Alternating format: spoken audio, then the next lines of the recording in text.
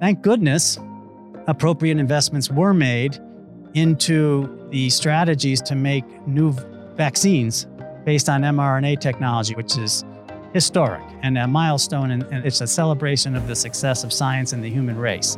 But it's not enough to say that we're ready for the next pandemic. And we need to learn from that. And that is what I hope comes from this. Welcome to 20-Minute Health Talk, where some of the brightest minds in healthcare help us break down the latest news and developments. I'm your host, Rob Hoyle, joined with my co-host, Chris Guzewski. And today our very special guest is Dr. Kevin Tracey, the president of the Feinstein Institutes for Medical Research. We have a vaccine. That's great news in this battle against COVID, but more needs to be done. Clinical research, hugely important right now. Why? The vaccine is an incredibly important step in defeating COVID, which we will do as a society, as scientists, as physicians. We will find solutions to this virus, and the vaccine is a critically important step. It's a mistake to think that it's the only solution. And the reason for that is that if you look at another disease like influenza, the vaccine's important in influenza, but not everybody is protected from every vaccine. And some people will still get sick. Some people may not get the vaccine for various reasons. And in those cases, for a disease like influenza, there are treatments that are quite effective if they're used in the first couple of days after infection. We need to be working now on COVID treatments for the exact same reason that we have them for the flu. COVID treatments can keep people out of the hospital. They can keep people from dying. And they can keep the burden off of the healthcare system during surges if we had effective treatments, especially those that could be used in the home. Yeah, I think what tends to get lost with vaccines is that, the true intention, right? Some people look at it, it's going to prevent, I'm never going to get this disease. When the true intention of a vaccine is really to keep you from dying, some severe illness. With that being said, it makes it even more critically important to have therapies like a Tamiflu, something that can even lessen it if you do come down with whatever illness it is. Absolutely. And the good news about the COVID vaccines is the overwhelming data to date indicates that the vaccines are protecting people from dying. So that's great. The bad news is that everybody doesn't have the vaccine yet, and we still need therapies. And that right now has been the focus of our work at the Feinstein Institutes and at Northwell Health. We're very much focused on understanding, are there generic drugs? Are there generally accepted as safe drugs that could be used today to be repurposed for COVID? Because if that's true, that would be an enormous opportunity. We don't have all the data yet, but we're studying that question. Yeah, I think it's really important too. I mean, once you come up with these therapies that can help reduce symptoms, make people have a faster recovery, right? These are types of things that we're still going to need because there's a lot that's going on with this virus and a lot that we don't know about it yet, right? It's mutating. There's different variants. So I guess to have those types of things is a must. It is a must. And so there's two general ways of thinking about the therapies for a disease like a COVID. One would be a therapy that would specifically target the virus or the replication of the virus as it grows in your body. And if you think of another disease like HIV/AIDS, the drugs that are available today for HIV, they stop the virus from replicating. Those drugs took many, many years to develop, but they're quite effective. So there is no vaccine for HIV, but the treatments are quite good. They're not perfect, but they're quite good. And something like that for COVID would be a major advance. Now we're not there yet. There is a lot of work being done on drugs to stop the replication of COVID, specific COVID therapies. Those are not broadly available, and those are being aggressively pursued by the pharmaceutical industry and academic laboratories, and it should be. But the second way to think about treating COVID is to stop the body's inflammatory or immune response to the virus, which causes cytokine storm and causes damage to the organs and causes the excess clotting. And there we have opportunities to study the use of drugs that have been around for a long time. For example, dexamethasone is one drug that's been around for a long time and appears to be quite beneficial in some patients with COVID. But the list of other possible drugs is much longer. And studying those drugs and understanding how they might be useful in stopping the damaging inflammatory response to COVID. In my view, we're not doing enough of that kind of work today. Yeah. So you want to talk about clinical research and how important it is and how people can get involved in that? Well, what we need to do are careful, randomized clinical trials with controls, meaning people that don't get the drug compared to people who do get the drug. And that is extremely difficult to do in the best of conditions. And it's much harder to do in a pandemic. So to the extent that we can lay out the problem and the opportunity, which is what are the drugs that are available today that are safe, that we could give to a lot of people to potentially help them, we need to answer that question. Right now, we have a study going on looking at famotidine, which is the active ingredient in Pepcid, the antacid. This is a drug which is essentially generic, meaning it's manufactured by many, many companies under different names. It's cheap, it's safe, and there's historic evidence from the last year, suggesting that patients who took famotidine in China, in Wuhan, and patients who took famotidine in New York City, looking at thousands of patients, those who took famotidine were protected from hospitalization and death in a highly statistically significant way. However, neither of those studies was prospective, meaning they weren't designed to be two groups of patients, one compared to the other. They were historic studies, meaning the data was being looked at from the past. But going forward, we are currently enrolling patients into a trial of famotidine for people who are tested positive for COVID. They have a positive test. They have symptoms, and they're not hospitalized, meaning they're sent home. We ship to their home an iPad, activity monitors, a pulse oximeter, and the entire study is done in the home, comparing famotidine versus placebo. And neither the patient nor the physicians at the time know which group is which. How's it going so far? It's going very, very well. We are doing this in collaboration with Cold Spring Harbor. It's being led by Christina Brennan at Northwell, by Tobias Janowitz at Cold Spring Harbor, and by Joe Conigliaro at Northwell. And it's been a Herculean effort to get this trial launched, but it's going very, very well. Are there any other medications that are in use? Currently in use? For COVID. Currently, there's a number of medications that have received emergency use authorization by the FDA.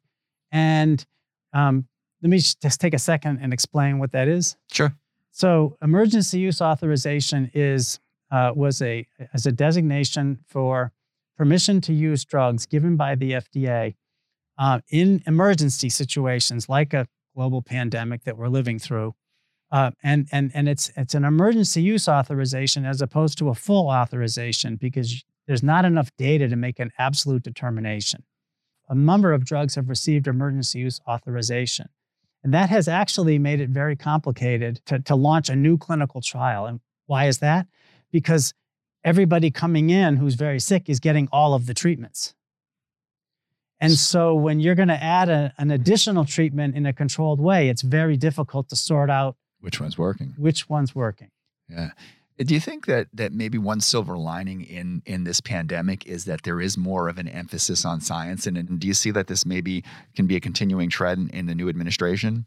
I hope so. I think in the new administration, you're seeing an embracing of science as a guidepost, as a source of information to lead decision making and policy making. And I think that's more than a silver lining. That's a bright new day, and I'm very excited about that.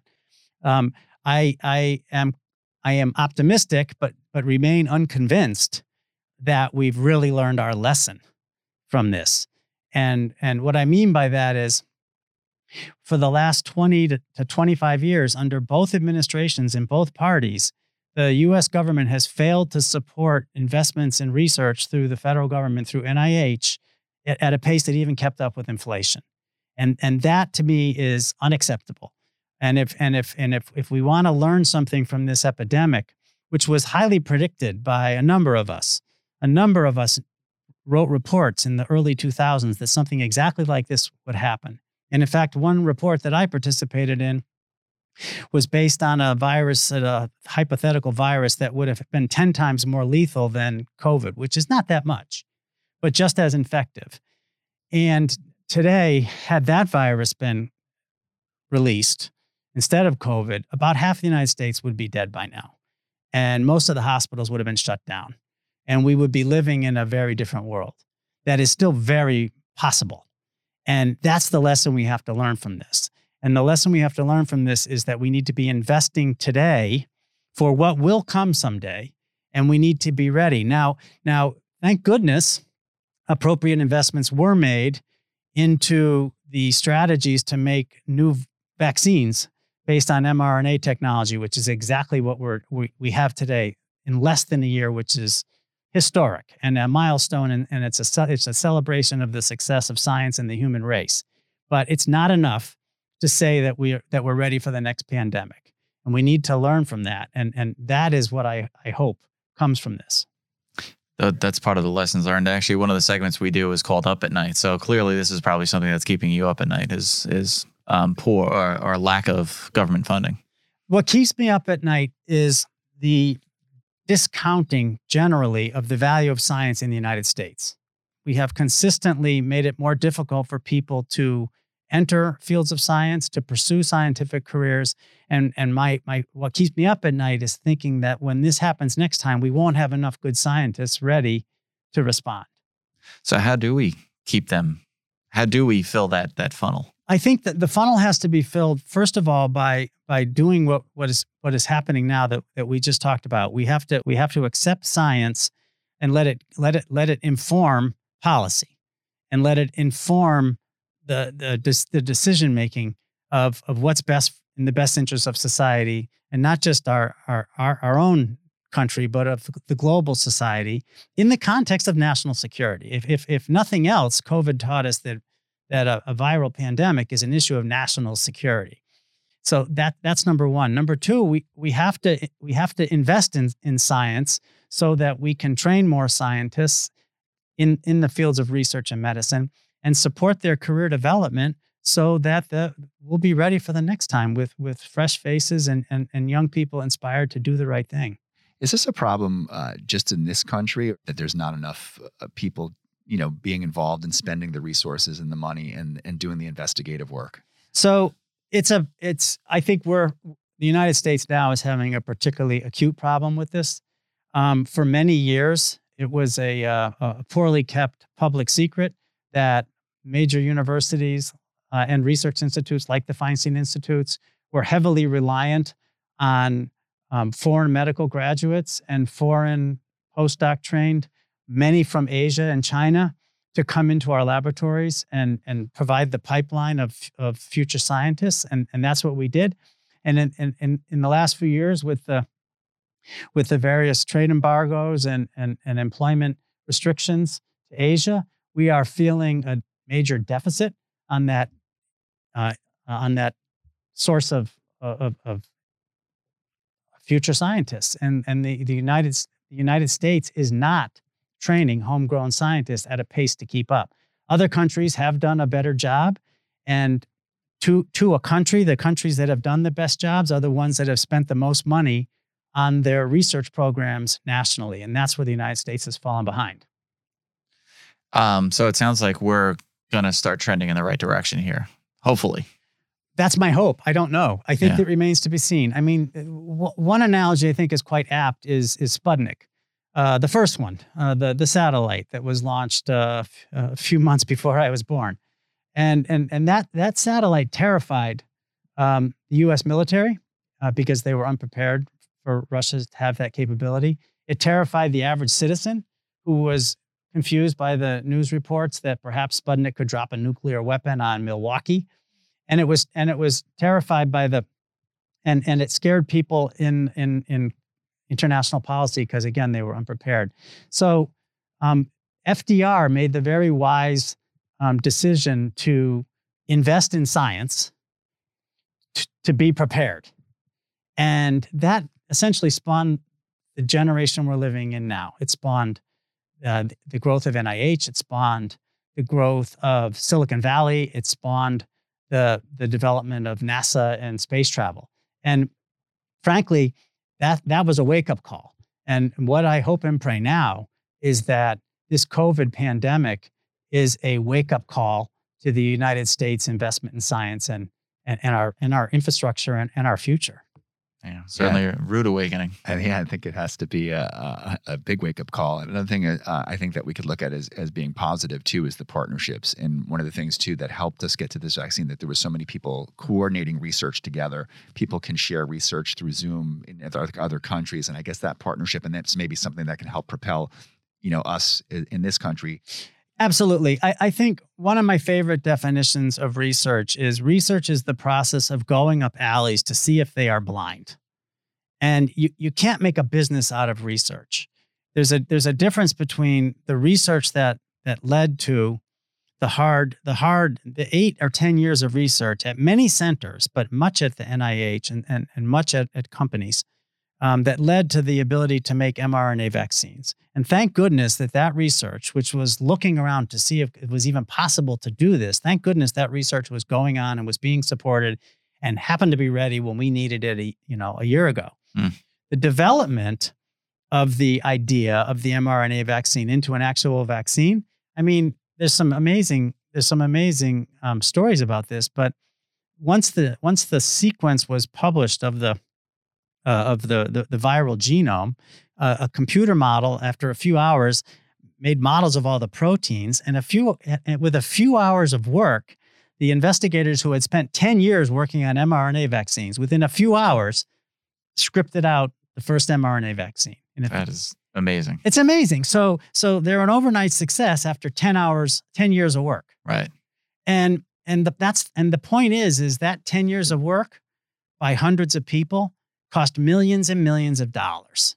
But how do you put a price on what it's worth today? And that's the investment we have to be making now at the federal level. We can't sit back and say the pharma industry will make those investments. They don't. Research and development and marketing are 3 different aspects of the continuum of going from a discovery to making it into a product to selling it. Pharma has the development and marketing covered quite well. They still in-license most of the actual technologies and molecules that they later develop and sell. So we need to, as the country, the federal government has to double or triple down its investments into the basic invention process, which is the science, to catch up for the last 20 years of not keeping up with inflation. I can't stress that point enough. Yeah, no, it's a good point. So when we received that genetic sequence from Wuhan, did that accelerate any treatment research or any other anything we were looking at? So that structural information on the virus will provide clues into how the virus replicates, which Right. will hopefully provide the necessary tools to make replication inhibitors as treatments. But I have not seen any announcements of lead molecules yet. That takes time. Take time, right? Okay. What about somebody who's listening to this podcast and they say, I want to be a hero. I want to help out. I want to contribute to the positiveness that's going on with this. How do I get involved? How do I learn about a clinical research that might be able to, that I can do, that I might be able to help? So, first of all, hats off to anyone who's thinking that way, because having new drugs, having new science, having new inventions is only as good as having patients willing to participate in clinical trials and physicians willing to participate and run clinical trials to get these answers. So the patient and contribution to this is irreplaceable and it's invaluable. So at the highest level, for any disease that any patient might be or their family member might be suffering, they can go to clinicaltrials.gov, which is a federal government website that lists all open clinical trials at any time in the United States. And you can search that by the disease that you're interested in. You can search it by the drug you're interested in. You can search it by the medical center you're interested in. And I would encourage anyone who's even partly curious about that to go to that website. If there's someone listening in the greater New York area and they're test positive for COVID, we are currently enrolling, and they're sent home from the hospital. They're not admitted to the hospital. We're currently enrolling into the trial of famotidine that we spoke about earlier, which is a generic drug which is sold under many brand names. One of the brand names is Pepcid. And we're testing whether famotidine might be effective in patients treated at home for COVID. If they're unfortunately have to be admitted to the hospital for COVID, we have other clinical trials open as well. To get involved in that famotidine trial, I think it's clinicaltrials@northwell.edu. Just send an email. Well, we're at the end of our 20-minute health talk. Dr. Kevin Tracey, I want to thank you so much for joining us here today. And for everybody who tuned in, thanks for listening. Have a great week and stay safe. Get more expert insight from some of the leading voices in healthcare today. Subscribe to 20-Minute Health Talk on Podbean, Pandora, Spotify, iTunes, and wherever you get your podcasts.